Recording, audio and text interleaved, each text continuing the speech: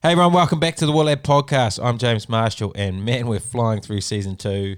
Lots of great guests and another one of the greats on here for you today. But before we get into it, I need to make a mention of our sponsors. Firstly, Straight Face Razors. They've come on board with a mission to solve the problem of ever having to shave with a blunt razor. So what they can do is deliver a sharp 5-blade razor to your door with 50% off discount. Mind-blowing stuff, absolutely mind-blowing.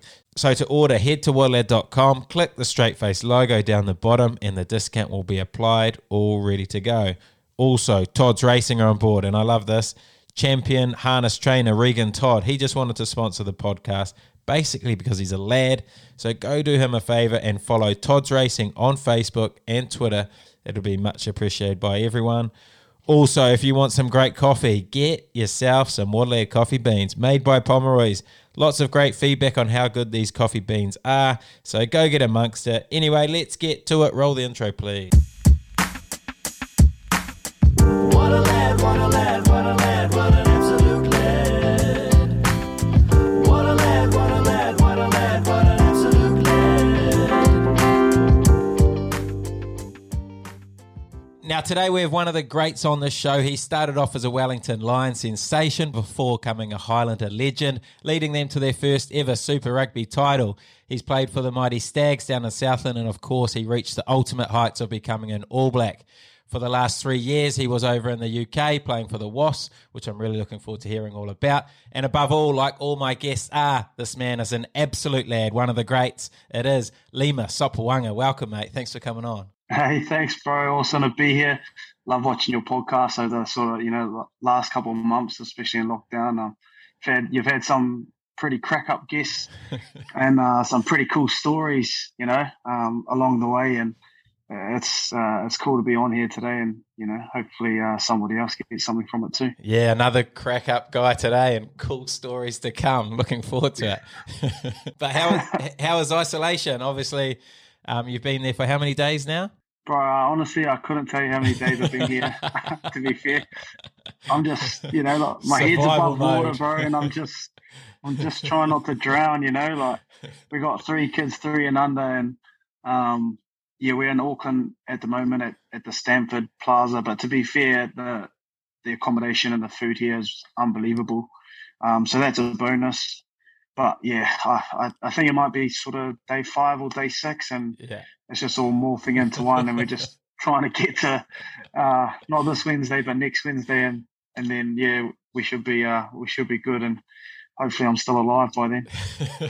How are you spending your day? 3 girls under 3, did you say?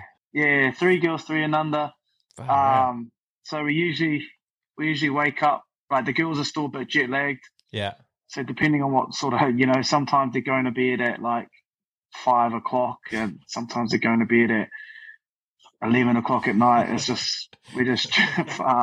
literally just the luck of the draw, bro. And then, just during the days, we just try and just have a bit of fun, bit of drawing, a few movies, a few obstacle courses. We try to get out for some walks twice a day. You sort of get at this one, you're allowed out twice a day for half an hour.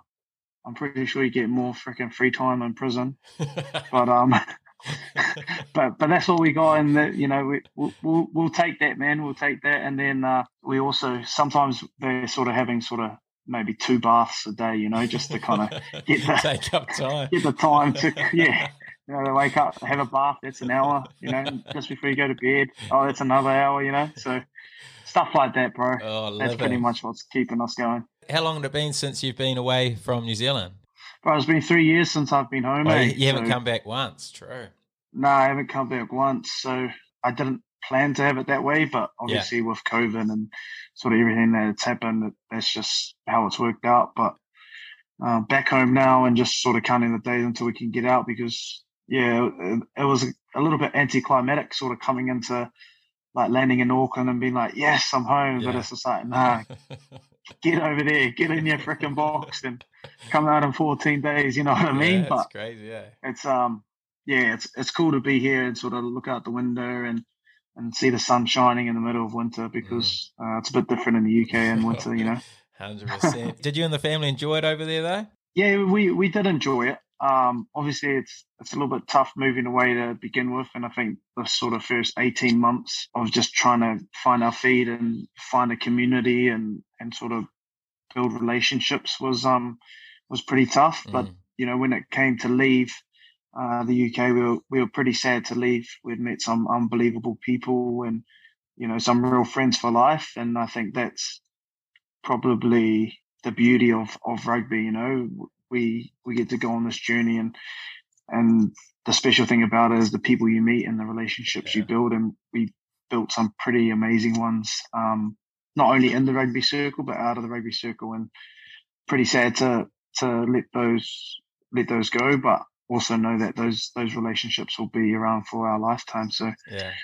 we wouldn't have had those if we didn't leave New Zealand. 100%. You had a good Kiwi crew over there at Wasp with you too, didn't you?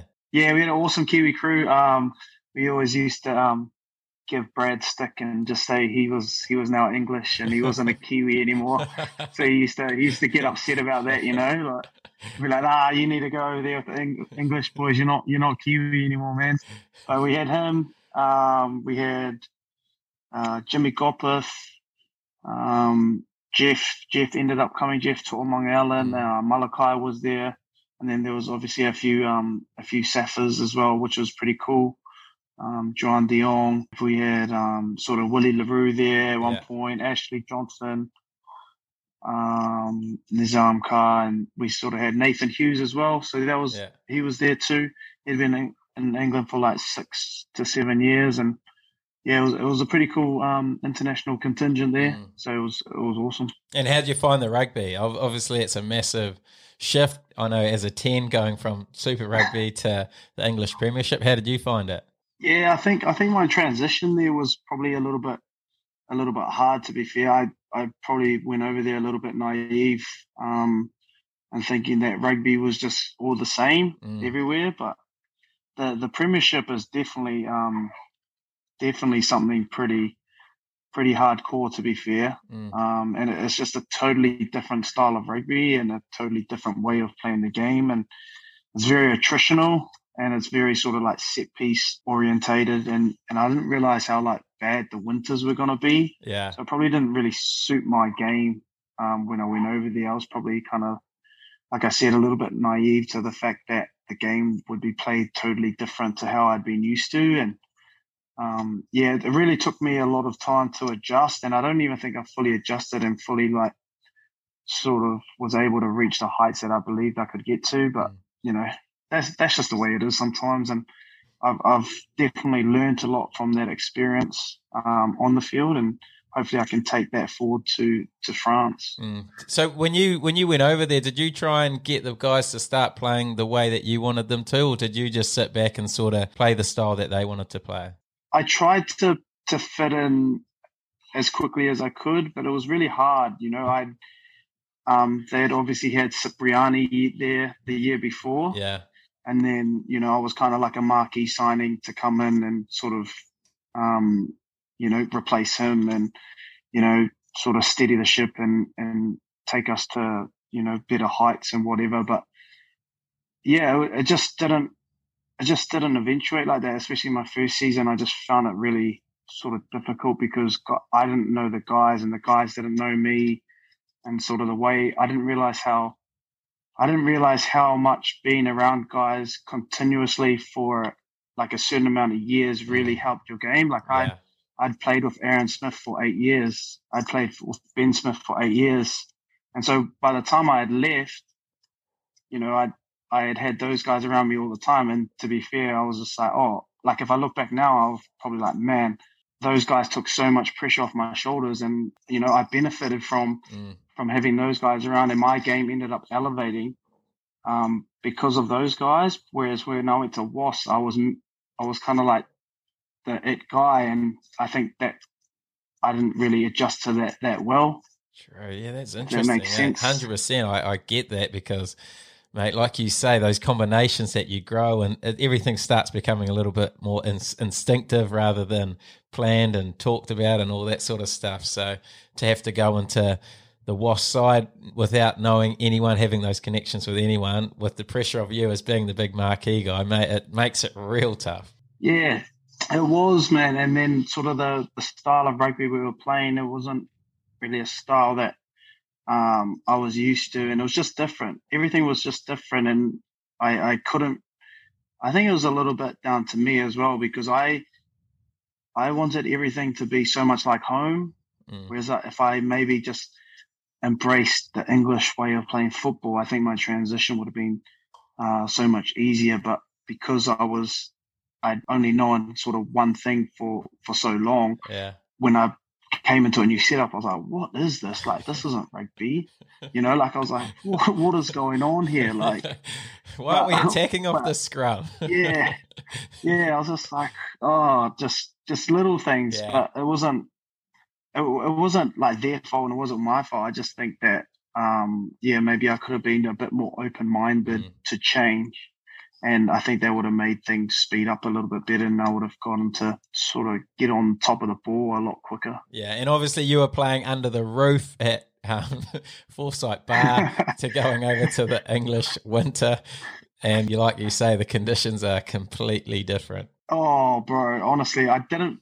Looking back now, that a lot of people talk about like seasonal depression, and I was just like, what is that? Like, there's no such thing. And I look back now, I was like, yeah, there's such a thing as seasonal depression. Like, I'd be going to work at like 7:30 and it's pitch black, and then by the time it got like 9 or 10 o'clock, it's still like grey and sort of like half light, but more so dark. And then you jump in the car to get home, and it's like 4 o'clock or 3:30, and it's like pitch black again, and you're just like, this is just, like, this is just out the gate. Yeah. Like, I knew something was bad in winter when I rang home once, and my mum looked at me and she was just like, what's wrong with you? I was like, what? She's like, you look sick. And it just like, and I was just like, I didn't realize, and I looked at them and I was like, holy, I've like lost my whole color. Like, I hadn't seen the sun in months, and she was like, you look sick. Yeah, I was like, fuck. But yeah, it was those winters, there's something else, eh? Yeah, tough times. Anyway, like all successful careers, we've got a lot to get through on this one. So, like all stories, we need to start at the start. Take us back to the start for you. I guess the start for me, like you said in the intro, Wellington boy, born and bred. I've got 5 brothers and sisters, 3 brothers and 2 sisters. So yeah, grew up out in Lower Hutt. Played all my junior rugby at the Mighty Petone. So played out there. Grew up sort of with the likes of like Mike Cunningham, Brad Shields, and Jordan Kahu and TJ and Artie and all them. So kind of just, we would cross paths on Saturdays, sort of playing those guys. So that was pretty cool. And then lived out in the hut most of my life. Well, actually all of my life, out in Ellistown. And then I went to Hutt Valley High in my first high school year. And so I was out there with sort of all my friends who I'd grown up with around the neighborhood. And then in my year 10 year or 4 form year, it was probably about a week to go before school started. And I was like, oh, we better go get my uniform to get ready to go to Hutt High. And my mum sat me down and she was like, oh, no, you're not going there anymore. I was like, what? She's like, no, you're going to all boys school in Wellington College. And I was just like, I was just sat there just like gobsmacked, like, and I was like, like spewing at her, like, why the hell would I go there? Like, I don't know anybody. Like, I had never heard of Wellington College before. And my mum was like, nah, you're going there and that's that. And I was just like, no, but all my friends, you know how you are when you're like 13, 14 years old, you just think. And I was at a co-ed school too. So, I was kind of like walking around thinking I was like the guy, like, yeah, this is my school, trying to be like Mr. Cool Guy, You would have been though. Yeah. So it was me and my mate Jordan Kahu, and like we were just like thick as thieves. So, we were that guy, the Dax wax in your hair, the straightener out, that kind of thing, And so I was just like, nah, I'm not going. And then she was like, okay, well, just give it to the first term, and if you don't like it, you can return. And I liked it so much that I ended up going back for second year 7.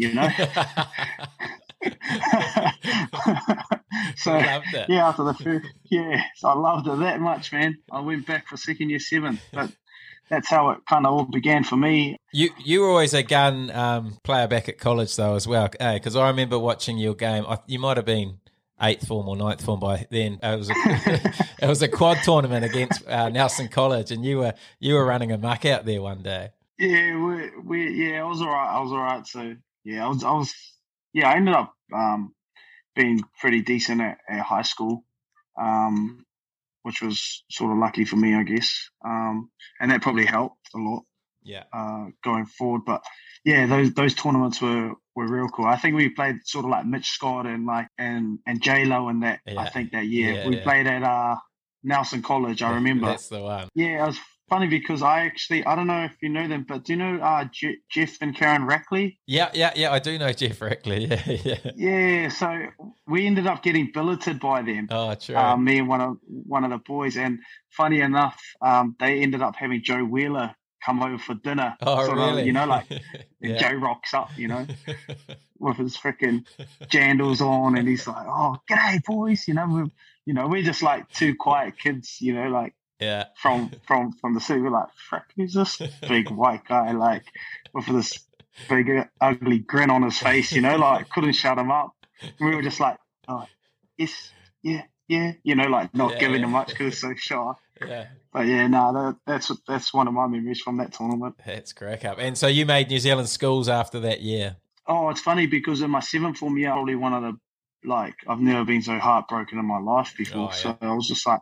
Yeah, but I was young, so I was just like, nah, I can't leave like this. Like, I was like, nah, I'm going back to school. Yeah. So I missed out on my 7th form year, and then in my 8th form year, I actually ended up making New Zealand secondary schools. That was purely for rugby, was it? Wasn't for your academics? Nah. So I was actually not too bad at school. Like, I didn't need to go back academically. Yeah. But I wanted to go back for sport, and we actually had sort of like 5 or 6 guys who went back. Yeah. And they kind of like put us in our own class, bro. And we had like special periods where we didn't actually start school till like 11:30. Oh yeah. And things like that. Yeah. So it was actually wild, man. Like the teachers didn't even treat us like students. They almost treated us like we were sort of like first year uni kind of thing, like semi-pro athletes. It was, it was actually like, sort of the era just before, like before all that kind of like Sky TV stuff came in and schools like started having like proper curriculum. Yeah. Whereas we were kind of like, they were like, oh, what do we do with all these guys who are coming back? And they kind of stuck us all together, and we would like only have like 2 classes a day. And like some of our classes were like, go to the gym, or like some of them were like, oh, you're supposed to be running fitness, but we were down at McDonald's kind of like just hanging out and stuff like that. And like, just wagging school and things like that, and just making sure we were there for rugby and footy. But it was one of the best years of my life going back. How good's that? And then obviously you were into the Wellington Lions, set up pretty young. I remember you playing for them. It must have been about 19. Yeah, so I left school in 2009, and 2010 was the year that Jamie Joe was coaching. Yeah. So I would have just been 18 that year. Oh, true. Yeah, and we were sort of all in the academy together. And yeah, I remember just going to sort of those dog sessions at like 6 o'clock in the morning, those sessions. So I was going there at 6, and then I was going to my job that I had, and I was like washing cars, because this is when I had never had like sort of money at school, like had no job. I was just too busy playing sport. Yeah. So I was like, oh, what do I want to do? Like go to uni or make some money. So I was like, okay, I'll try and make some money. So I was getting like you get your first PU contract, and it's like, I think mine was like 12 grand for the year. And I was just like, I was like, oh man, I'm rich, like, so I'd have to go to training from 6 to like 7:38. And then I went and washed cars. Yeah. Down at Mitsubishi, just sort of by the basin there, when you come around, and there's big sort of like car yard there on the corner. So I used to work there, bro, washing the cars and the cars had come in for like services, and one of their things, they got a complimentary wash. Yeah. And I remember just sort of like washing all the cars and things like that. And I'd find like underneath their seats like $2 and stuff, and I had no money at the time, bro, and I had no food, so I'd like take that $2 and go put it in the machine and get some chips and a cookie so I could have some food, bro. I was fucking so poor. I just remember just washing cars thinking, fuck, man, I've made it, and I'd get my pay at the end of every month and be like, what a life. I think it was like $400. True.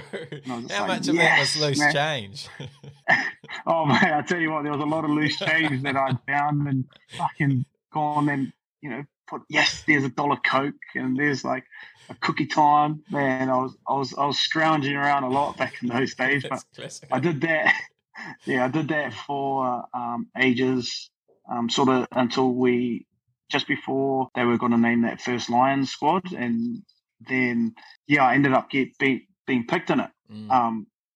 Funnily enough, I didn't think I had a shot, but I had some pretty solid like one-off games where I think Jamie Joe actually came and watched because I played for OVU and he played for OVU. So I think he came a lot to those games to sort of more so watch his mates or, catch up and drink on the bank or whatever. And I just happened to be playing, and I think some of the games he watched, I actually went pretty decent. So I think that's actually how I ended up getting picked, to be fair. True. And how was it going into that setup as a young 18-year-old? Must have been pretty intimidating as a 10. But from the outside, you always looked like a real confident guy, like someone who was happy to be running the cutter and didn't matter who was around you. Did you always feel like that? Yeah, I always felt confident, but I never felt like too overawed by it all. But I was always like underneath it all, I was like shaking or I was like super, super excited.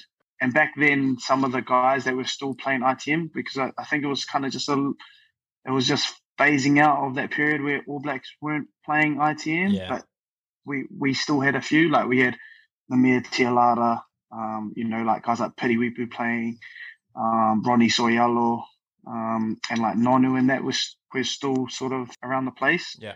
So it was kind of cool to just sort of rub shoulders with those guys, and I was just like a sponge and just so excited to be around them and just so nervous. But I also sort of had this like fear of being like shit, or like them being like, fuck, this guy's shit. Like what a waste of money bringing this guy in. So I always was just trying my best out there, like to not be scared or to not sort of mess up. So I think that kind of worked in my favor a little bit. And it was just an exciting time, I reckon. And you got the starting spot before the end of the season, And I think you guys made the final that year. Yeah, I was on the bench for like 4 games because Tony Philly was playing, and he was actually someone who took me under his wing and who guided me a lot and really helped me. And that's something I'll never ever forget as a young guy. It was someone who was sort of older,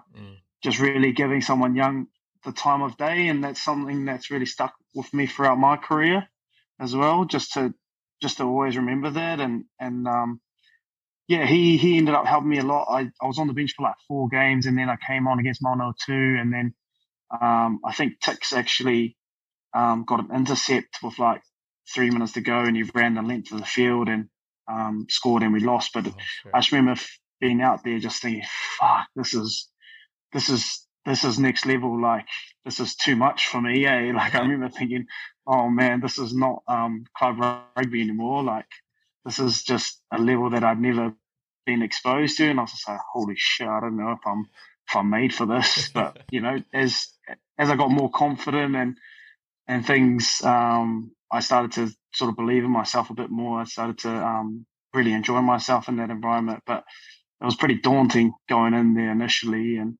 and just being around all those old guys. And Wendell was like riding me hard as well. Like he was actually so mean to me as a trainer. Was he? I remember like some days, I remember we were doing like 15 on 15, and obviously I was in like the guys who weren't going to play kind of thing. Yeah. Like the non-23.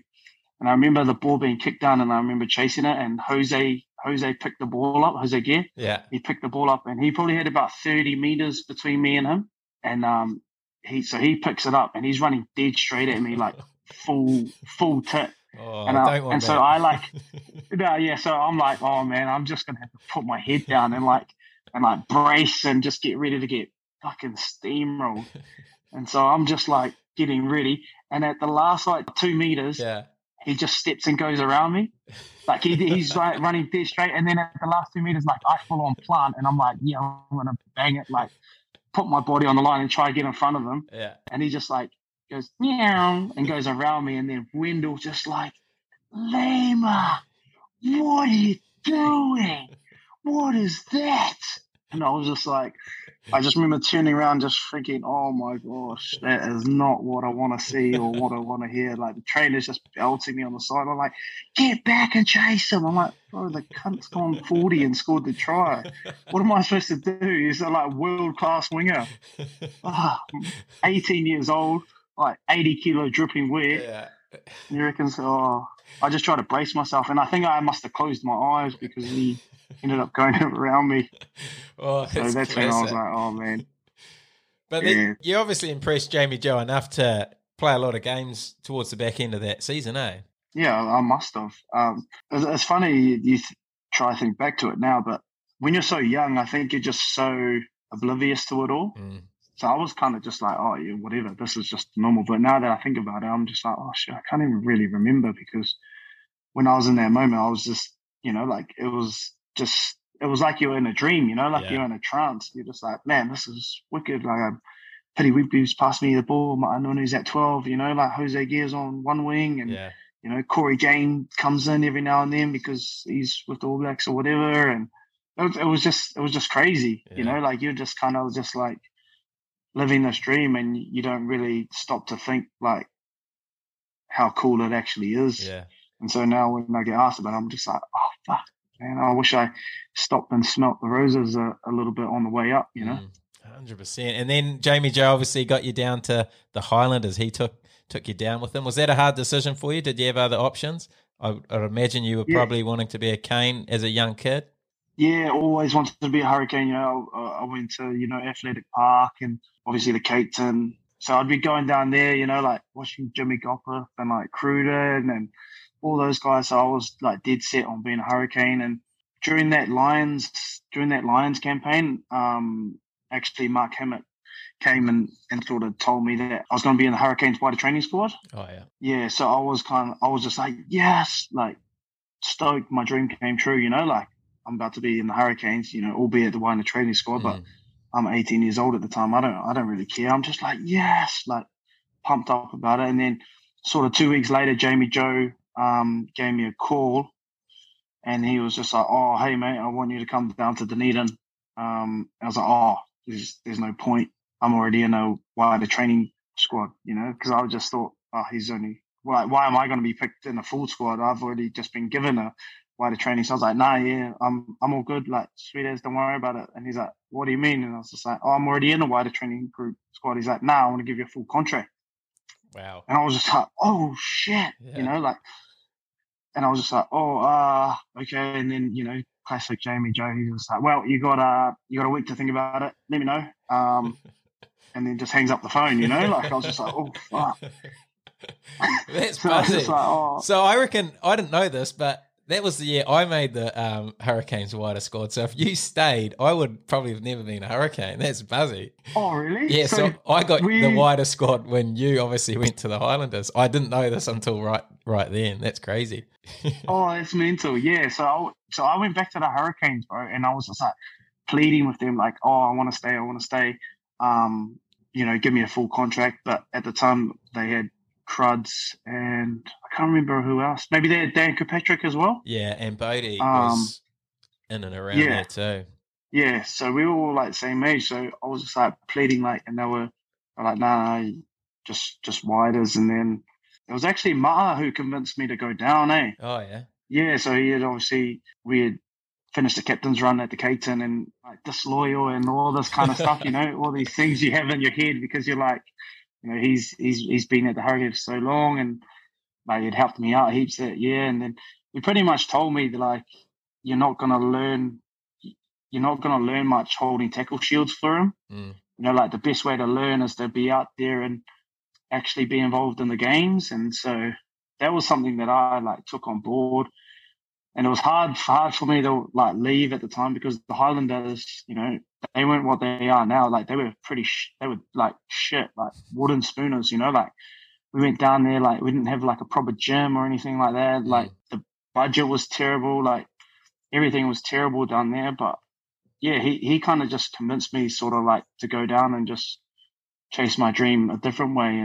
And that's kind of what I decided to do, is just head down with a whole bunch of young boys who Jamie Joe had sort of picked, because, you know, he wasn't going to get the top All Blacks to go down there, and he wasn't going to get sort of the guys who had been around Super Rugby long enough, you know, like sort of those guys who were really, really solid super players. He wasn't going to convince them. So he sort of convinced sort of young dudes who were hungry and who had potential, and then he mixed that with sort of the off-cut guys who other franchises sort of didn't think were, you know, really good rugby players. You know, you're talking, you know, your Jared Hoyattas and, you know, at the time Aaron Smith and guys like that. So yeah, took the leap and headed down to the deep south.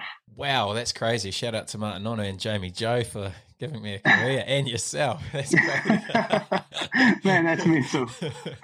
That's crazy. Down in the Highlanders, it always seems to be like a real cool environment down there. You guys always seem to have a real tight bond on and off the field. We've had a few guys on already who've shared some pretty loose stories, but there seemed to be quite a cool culture down there where you guys seem to get along. Yeah, it was really cool, and that was probably something that Jamie Joe had really focused on, was that when we went down there was probably only a handful of guys who were actually from the region. Like we only had Ben Smith from the region and maybe sort of one or two other guys. And so his focus was really on all of us becoming like a family and becoming tight-knit, because all we really had down there was each other. Like none of us had like childhood friends down there. None of us had gone to uni down there. None of us, you know, had family or anything. So the only way we were going to enjoy Dunedin is if we got really, really close together. And I think that was the beauty of Jamie Joe, was that he was able to bring people together, different cultures, different backgrounds, and whatnot. And really, really make us sort of bond. And then your old man, Jamie Joe, gave you the start first round. How was that? Yeah, it wasn't by choice. I don't think he would have picked me until round 20 if he had a choice, to be honest. But he was fucking scraping the barrel there. He had actually enticed Slady to come down from the Crusaders, and so obviously Slady was meant to be the number one guy, because I was just coming down as someone to learn. Slady actually broke his jaw in the first preseason game, bro. Oh yeah, he broke his jaw. Yeah, and so I ended up being handed the start. And funnily enough, we were playing the Hurricanes at Westpac. True. And I just remember, so, you know, we ran out first, and I remember standing there halfway. It was our kickoff, and I was bouncing the ball up and down, you know, like, okay, sweet, this is going to be me.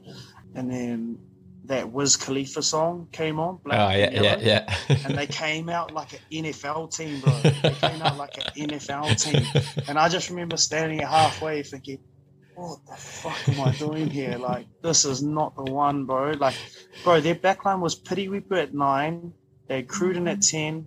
They had Mata at 12. They had Snakey at 13. They had Jose on one wing, Jules on the other, and they had Corey Jane at fullback. Stacked. Bro, and I was just standing in the middle, like, about to kick this ball off, like, oh my God, I'm not qualified for this stuff. But we ended up winning the game that day, bro, which was crazy. We won the game, and I actually got first try scorer of that game. And it's funny because one of my really good mates, his old man paid for his trip to Las Vegas because he put 200 on me to score first try. Wow. And I think I was paying 35 on the nose. Punting. Yeah, I know. He put it on a guy paying 35. He put 200 smack bang straight up first try score, and I came in. Oh, that's good stuff. And you kept your starting spot after that week? Yeah, I kept it. We played the Chiefs. I kind of hurt my shoulder, and then I wasn't able to go to South Africa after that. We played the Chiefs. We won that game, and then we went to Africa after that. But I done my shoulder. I think it was actually on Liam Messam, to be fair. But I was like a skinny, bony kid, bro, like playing against these proper dudes. So I definitely wasn't ready for my body wasn't ready for Super Rugby at that time. Physically, yeah. Yeah, physically, I was just like, nah, I definitely wasn't up to it. And then there was a moment early in your career that most rugby players dread, especially as a 10, is the sub before half time. Talk me through that one. Oh man. I love talking about this story because I actually look back on it and I laugh about it a lot. And like all my brothers and all my really good mates, we talk about it heaps. It's actually a funny memory now, but at the time I just wanted to dig myself the biggest hole and jump in it and just hope someone threw a bomb and then blew me up, to be fair. It was honestly the worst thing ever.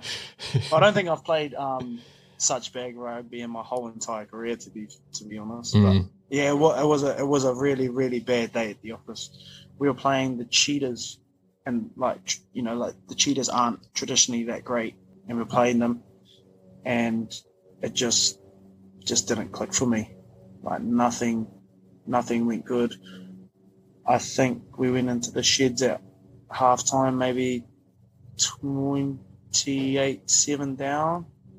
Or yeah, something like that. I'd given away like 2 intercepts. I had 2 shots on goal, pretty much in front. One I shanked, and one I hit the post. The only good thing I did was set up Kate Pookie in the corner, and I missed that goal kick as well. True. Yeah, it was just it was just a bad day, and then Jamie Joe, being who he is, he just said, "Nah, I've seen enough of today," and fucking pulled me by the ear and took me off the pitch, and honestly, it was the worst feeling of my life. But looking back now is something that I look back on and I think, oh man, I grew so much from that moment. Yeah. And had so many laughs from it, and I always laughed about it because I asked him the year that he was leaving. We were sort of at the end of year, and I was like, bro, I asked him straight up because I was like pissed, and it still irked me that he kind of like subbed me, like 3 minutes. Like, come on, bro, you could have just waited like 3 minutes and then done the old. Oh, they made a substitution at half time. Yeah. I didn't have to do the walk of shame like that. But he just said, "Nah, bro, you needed to be subbed, and that's a lesson learned." And he's like, "If you've made it past the 37th minute in the game, you're having a good game." He just walked off drinking his Heineken or Spades or whatever he was drinking at the time, and I was just like, oh, fuck. So every time it's funny because I look at the clock sort of near the end of the first half, and it's past the 37th minute, I just have a little chuckle to myself most games and just look at the clock and I think, oh yeah, sweet. The day's going all right, man. So you didn't want to come off, Like you were keen to keep playing. No, I actually wanted to come off, but I was keen to at least go to half time and like save face like that. But I knew that like I was like, somebody save me, man. Yeah. Like I am drowning here. Throw me a life raft, like get me out of this mess. But I was hoping that he would have just waited till half time and done the thing. Like most people. That was one of Jamie Joe's great lessons. That's cracker. And then another memory I have of you, everyone remembers one of the most razorliest plays in Super Rugby history. I remember standing at fullback, you turn around, kick it over your head. Yeah, so we'd been analysing you guys a whole heap, and Brownie just reckoned that if I shake, because we wanted to just do a normal dink over top, but he said that Corey Jane, Corey Jane's a mastermind, defensively and things like that. He's so clued up. He said he'll pick that cue up straight away. Yeah. And probably come back. But he said if you let the line come to you and you turn around, then they probably don't know what you're about to do. Yeah. And he was dead serious. This is Monday morning. And he's like, why don't you just turn around and kick it over the top of your head, like backwards? And I was like, are you joking? He's like, nah, I'm dead serious. Like, I reckon you can do it. And I was just like, are you serious? And he's like, no, yeah, I'm dead serious. Like, I reckon we can do it. You turn around, Malachi will switch, and then another switch, and then you just like pop one over your shoulder. And I was just like, oh, sweet. But he was the kind of coach that could make you feel like you could do anything. Yeah. So he was just like, yeah, sweet. I was like, okay, sweet. But the whole week, bro, it didn't come off once. Like, Oh, real? I'd kick it straight up in the air. One time it hit my face. Like, one time I missed the ball. Like, everyone was just thinking, what the fuck? Why are we doing this stupid play? Yeah. And then we had that line out, and we had actually called for a box kick. Mm. And then Waisake, he just looked at me. He was like, bro, do the kick. I was like, oh, shit. I was like, oh, yeah, sweet. And then I just yelled cancel to Nuggy, and then Nug just looked at me like, oh shit, he's gonna do it. And he just knew what to do. He's just like, yeah, sweet. So he kind of, I just gave him the eyes, and he like looked at me. He's like, oh no way, this guy's gonna actually do it. And we ended up doing it. Fuck, I wish we had scored. Oh, so close, eh? One of the greatest tries ever, man. It still hurts me that we didn't score off that, but yeah, it's a good little highlights reel for me. Oh, is it? What? One of the great plays. Shit, that was good stuff. And the other thing, obviously, in your Highlanders career was the 2015 final, and I guess the year you were on absolute fire that whole season. I think you got Player of the Year for the season and capped off with the final. Yeah, it was just a year where I think sort of in 2014 we were able to make the playoffs for the first time, and we played the Sharks, and we obviously lost in Durban, but that was kind of when Tony Brown came on board, and sort of Jake had made a lot of changes, and sort of we had sort of learnt from our mistakes, but we ended up making the playoffs for the first time in 12 years. And after that game, I just knew that there was more in this team, and there was a couple of us who kind of sat there after Durban knowing that, like, okay, we lost, but I reckon if we just kind of like ride this out and like stick together, then I think there's definitely juice to be squeezed in this lemon, you know what I mean? And there were some pretty special characters in that team. We had, like Alex Ainley, and someone who was really good for us was Shane Christie. And he was someone that I really competed with in the preseason, just like in the gym, and fitness and stuff. He's just like a mad dog, just so hungry. So just, wouldn't let up, and it was just infectious. I think we had that kind of like, just if he was doing like extras, like I would jump in and do extras with him, or like, and that was kind of like what had happened that year. And I think our confidence just grew and grew and grew. And, me as a player, my confidence grew as well. Just being around Brownie and sort of building better relationships with like Nuggy and Bender. And, I had the two Fijian boys sort of catching my wayward cross kicks and scoring cool tries. And yeah, it just, it's a funny old thing when you start to build momentum, it just snowballs. And the confidence that we had in each other was just second to none. And I think it probably helped that we were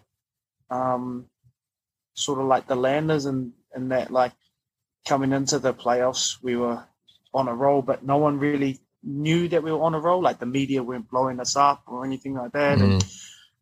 And we didn't sort of have the massive names on paper. Like, we did, like, we had, Bender and Nuggy and Muller. They were kind of like our big three. But we had like a really workman-like forward pack. And so no one really gave us a chance, to be fair. And I think that was kind of like something that worked in our favor, is that we kind of just flew under the radar a little bit. And yeah, we ended up tipping the Chiefs and then going to Sydney. And then, yeah, we ended up beating the Canes, which, I thought was probably one of the best games to be a part of, and probably as a neutral, it was probably a really good game to watch. Yeah. What stands out from that game for you? Oh, obviously Marty's drop goal, that stands out. But I think probably when I knew it might be our day was when Jules dropped the ball with the line wide open. Oh, yeah. I think he got a pass from Brad. And I think we were on the ropes right then. Yeah. And I think when he had just dropped the ball, like Jules never drops the ball. It was just, I don't know what happened. Maybe he just had a quick look at the corner and it was wide open. And that's when I kind of thought, oh man, the the rugby gods looking down on us today. Like, I think this could be our day. And then we end up, like Marty does the drop goal, and then we get a scrum for a knock on, and we just kind of the Highlanders fashion, just probably like 4 minutes to go, like pick and go to the sideline, pick and go, and then kick it out. So you came off injured, eh? When Banksy came on, were you confident? Did you think he could handle the pressure coming off a poor ITM Cup final? Nah, me and Banksy always, we always would have the awesome chats during the week and like kicking comps all the time. So yeah, I always knew that he was a pretty cool customer. Eh? I think the thing with Banksy was that like, he actually has all the skills and stuff. I just think he's got to believe in himself more. Like, I actually think he's a better kicker than me, most of the time. But I'll be in his head saying like how shit he is, and like I'll be kind of like just chipping away. Whereas like my confidence like sort of never wavered. But whereas with Banksy, I just think he just needed a little bit of confidence in himself, because he's actually a top quality footballer. And the things that he can do. And I think some of the things he can do is better than me. It's just that his confidence sometimes, I just think that lets him down. But I knew when I came off, I was like my calves were shot. Like I literally couldn't walk. Yeah. And so I was like, fuck, he has to do it. Like he has to. Like there's no other guy that can do it. So I'm like, fuck, you've got to do something, Banksy. I mean, he had been complaining all year that he was getting splinters, and then now it's his moment. He's like, fuck, why are you coming off? I'm like, get the fuck on the field. I can't walk, you prick. Like, oh my gosh, that guy complains all year. He's not getting any game time. Comes to the biggest moment. He's like, oh fuck, stay on the field, man. Oh, well, he came up trumps, didn't he? He came up with the goods. Oh, mate, he came up trumps, and he doesn't let anyone forget about it. Nah, does he what? He's a top quality bloke, that guy, and we got such a special relationship. And he was pretty good for me at the Landers, and probably just, I was probably good for him as well. Yeah, for sure. At the end of that year, you made the All Black squad. So did you expect that call up? The form was that good did you think it was going to happen? Nah, especially in a World Cup year. I didn't think. I thought I was no chance. I just thought, they'll just do what they do and go after. You had DC. I think Cruds was actually injured at the time. I think maybe Slady and Bodie. So I was just like, I'm well out of the equation. Yeah, but I was lucky enough to be involved, and then I got my shot in South Africa, which was pretty unbelievable, to be fair. Yeah, tough test match to start away in South Africa against the massive South African forward pack as a 10. Not the easiest place to make your debut, but you obviously absolutely killed it that day. Stayed on, played the full 80, got past the 37-minute. Yeah, that was actually one of my things I'd written in my book. I just put the number 37 before, I just sort of wrote it down, and I just put 37 next to sort of my game goals. But yeah, I ended up starting that game, and I just thought I couldn't believe that I was starting in South Africa. But yeah, it was actually pretty crazy, and I just remember sort of putting the black jersey on, and then like going to the mirror just before we were about to walk out, and like splashing my face with water, and then looking up, and I just like saw myself in the mirror, and I was just like, holy shit. Like I felt like I would just like put this like cloak of armor on, and I was just like, oh man, I'm ready. Yeah. But it's funny because like as a kid, I dreamt about that moment my whole life, that when I walked down the tunnel of Ellis Park, I actually felt like I had already been there so many times. Just because as a kid, my mind would wander, and I'd just be like, yeah, like I'm going to play for the All Blacks one day, and, like it's going to happen. So when it came to actually going down there, I was more excited by it than daunted, That's cool. I was really excited by the occasion rather than, pressured by it. Yeah. And I think that was because I had these silly dreams all the way through my childhood that I was going to be an All Black. And when it came to it, it was almost like it had already happened. It was like deja vu. And so I just ended up going out there with the mindset thinking, like, if this is the one time you ever play for the All Blacks, you might as well just play the game of your life. Yeah. If you never play again, at least you know that, like, you got to do it your way. And so that was my mindset going into it. I was just thinking, just throw the kitchen sink at it, and if it's one test, then that's all right. That's okay.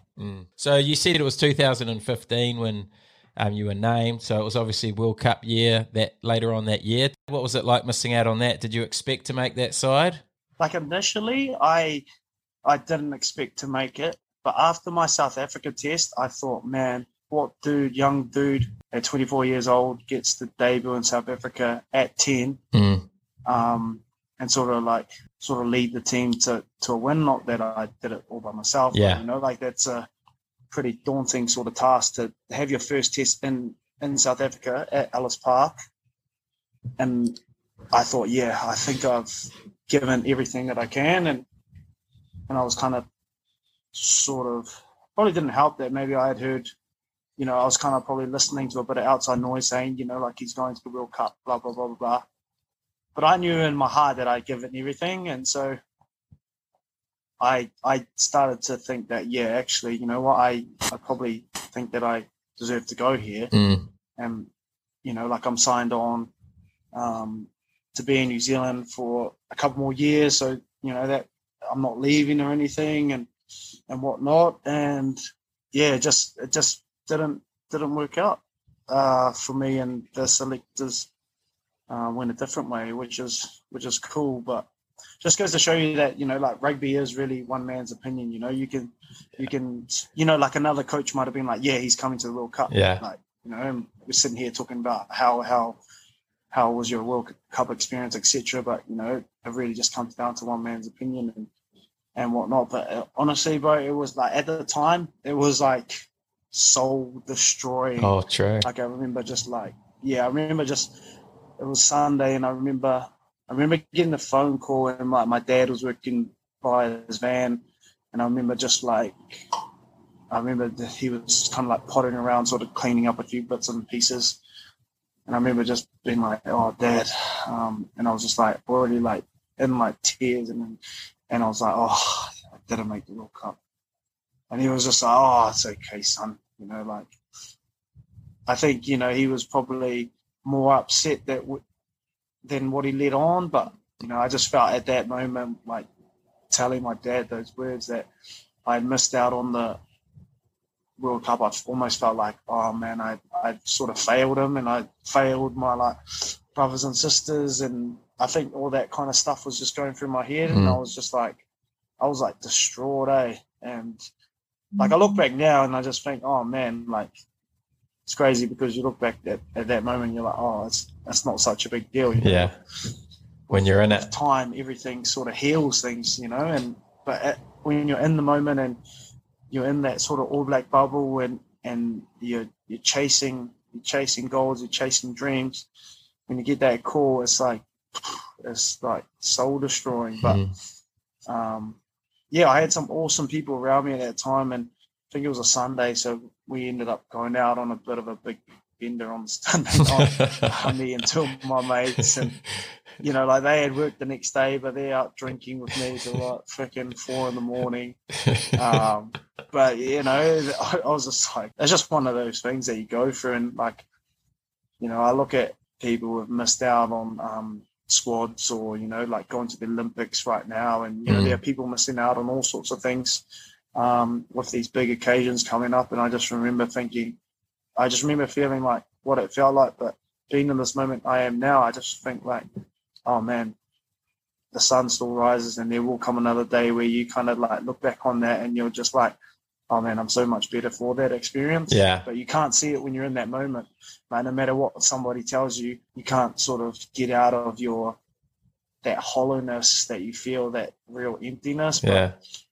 you know, give it time, and you kind of just look back at it and you're just like, fuck, no one really cares, man. You know, unless you're like a proper big dog, like in the big scheme of it, no one really cares. You know, like you're like Richie or TC, like no one cares if you come to a World Cup when your career's finished, bro.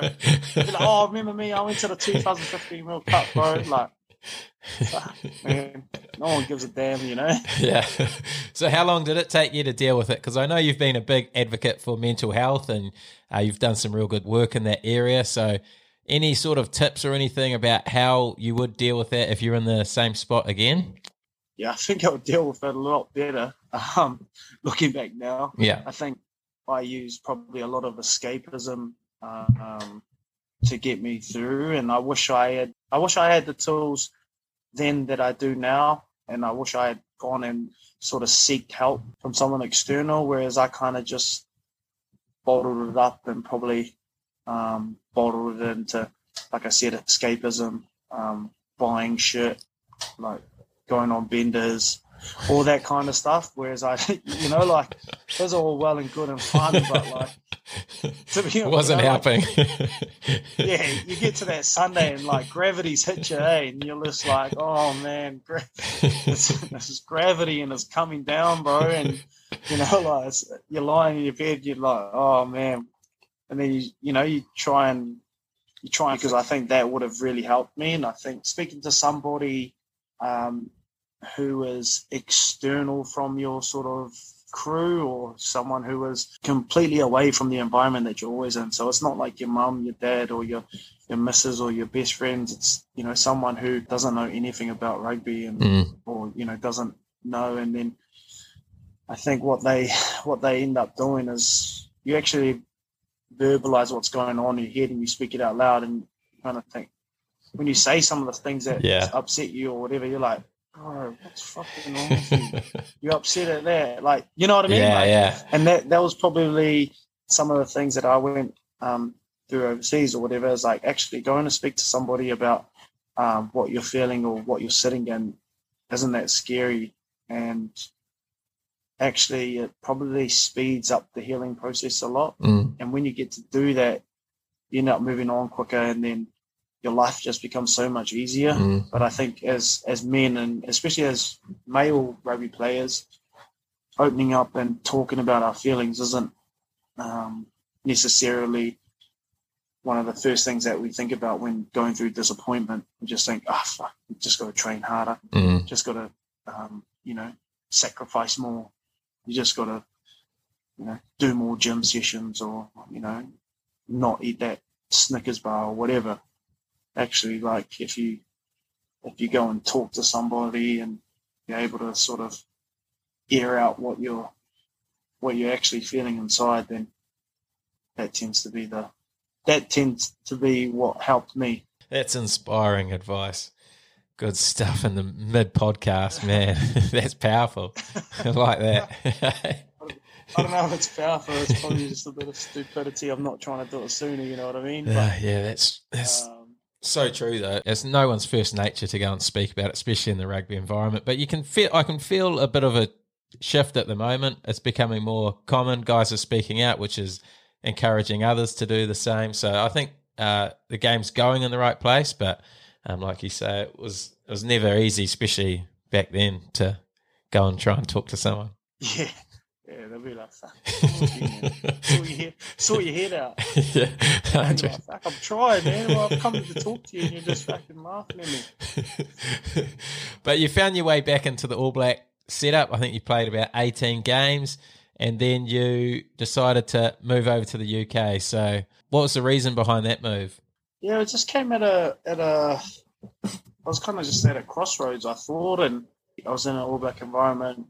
It was very, very solid, and obviously you had Bodie there, and I kind of just felt like no matter how good I was gonna be playing, I don't think I could unseat Bodie at the time. Like he was just like the double, back-to-back World Player of the Year, and it just seemed like the minutes I was getting off the bench just wasn't really cutting it for me. Like I loved being in the environment, like loved being around the lads and doing cool stuff and traveling the world and whatnot. But I just felt like I was a bit part at times, and sort of heading into, I think also what sort of made me decide to leave in 2018 was what I had gone through in 2015, and I mean in the fact that I could control what was going to happen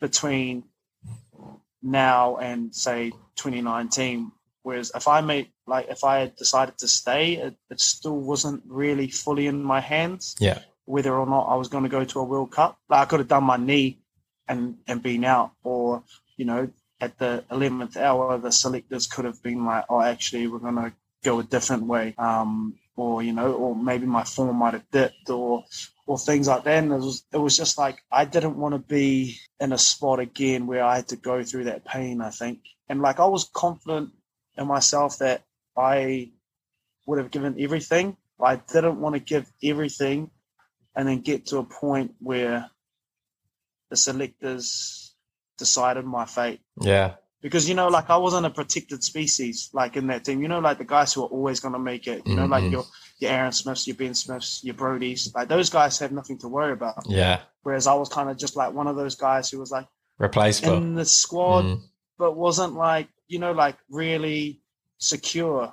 And that was just like the nature of it. And so I didn't want to get to 2019 and be like, do everything that I think is possible, and then come to the naming, not get named because of like the choice of somebody else. So I wanted to take my fate and my future into my own hands and be like, oh, you know what, I'm gonna do something else and try something else, and that's when I decided to go overseas. And like looking back now, I'm pretty happy with that decision, and I have no regrets about that decision at all. And yeah, it was just one of those things that I just thought, oh, you know what, I rather decide my own future rather than someone decide it for me.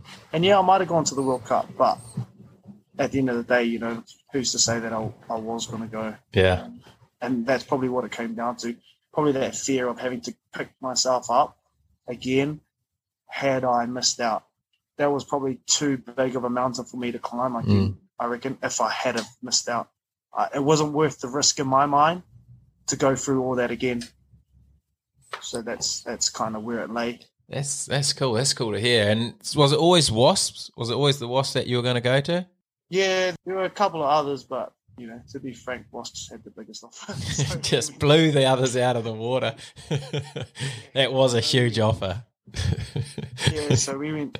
So we decided to go there, So yeah, that's part of the reason why we went there. And obviously we had different options, but yeah, that was. And I knew sort of Brad was going there as well. Yeah.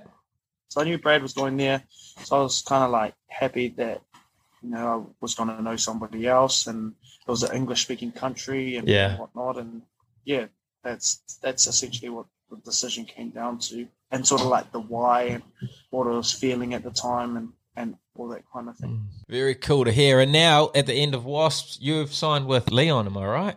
Yeah, going to Lyon, going to France. True. Yeah. Talk me through this one. Because I know a lot of people were expecting you to come home this time around. By the sounds of it, you sort of missed New Zealand rugby, that sort of thing. But you've gone to France.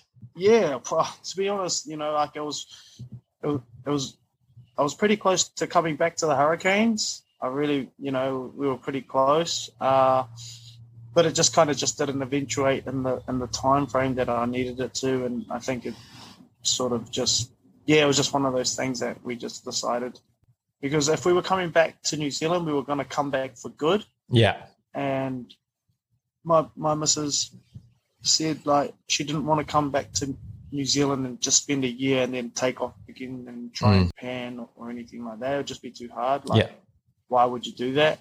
Like, if you're away, you might as well stay away. And then when you come home, you actually come home and that's that. Yeah. Whereas I kind of was thinking, oh, yeah, I wouldn't mind coming back and playing in New Zealand and then taking off again. But in her mind, she was just like, well, there's no real point.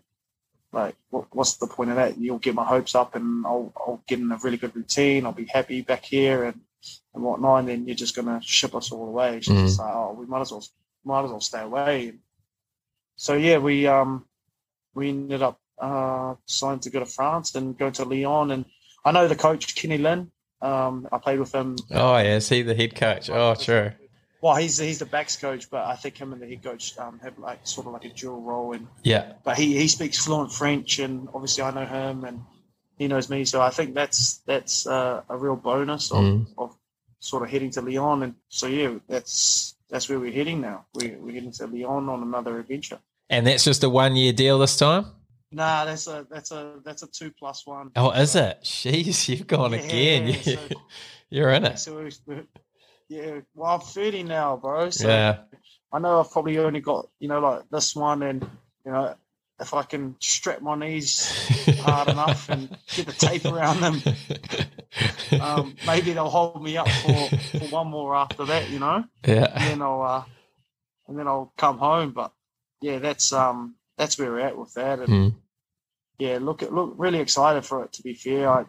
I think the learnings and the things I experienced in the UK will definitely help us sort of not only on the field but off the field. Yeah, and that's one thing a lot of people don't realise when they see players making these decisions is your family, your partner and your kids. I mean, moving them to other countries is a big deal, and having to settle the whole family in at a new place. So like you say, it makes a lot of sense to stay over there until you come back and settle. And I'm guessing your kids will be about school age that time, so they don't have to move schools and things like that. There's all these little things in the background that no one sees about a rugby player's decision. They just see, Lima's off to Lyon. Yes, yeah. So like, there's a lot of factors that come into it. So I mean, when you're moving overseas, you're obviously giving up stuff as well. You're giving up the chance to be around your own family. I got brothers and sisters, and some of my brothers got kids as well, and just missing that as well. And my missus, her brothers have kids as well, and so we do miss that.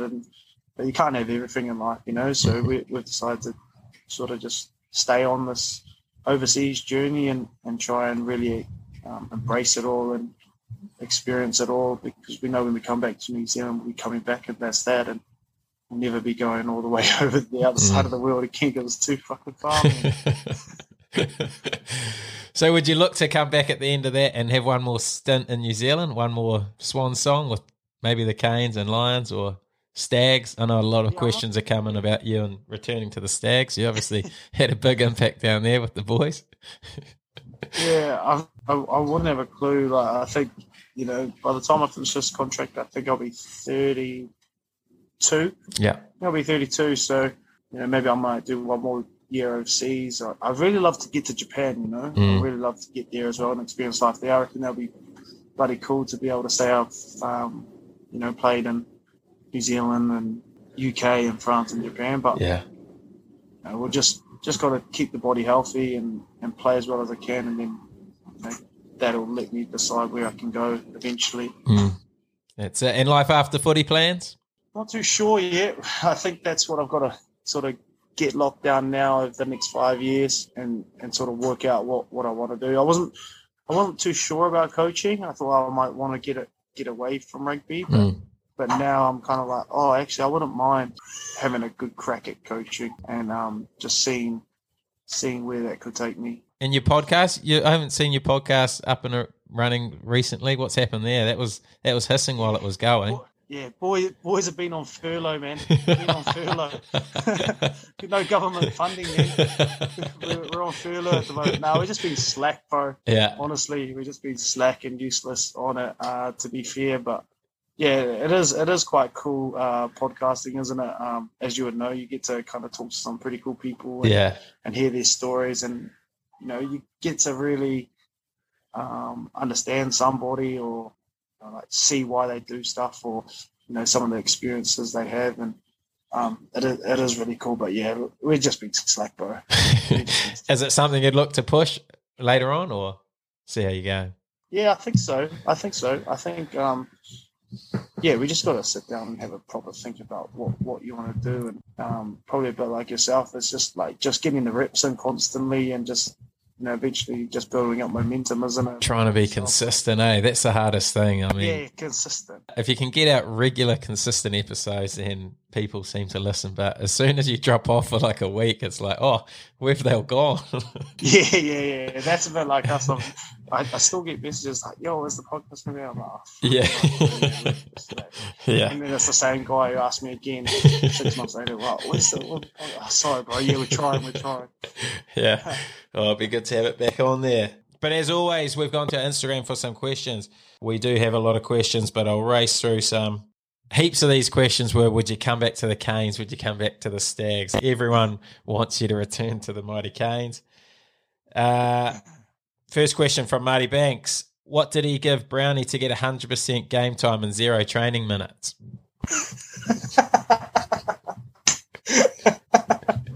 Oh, my days.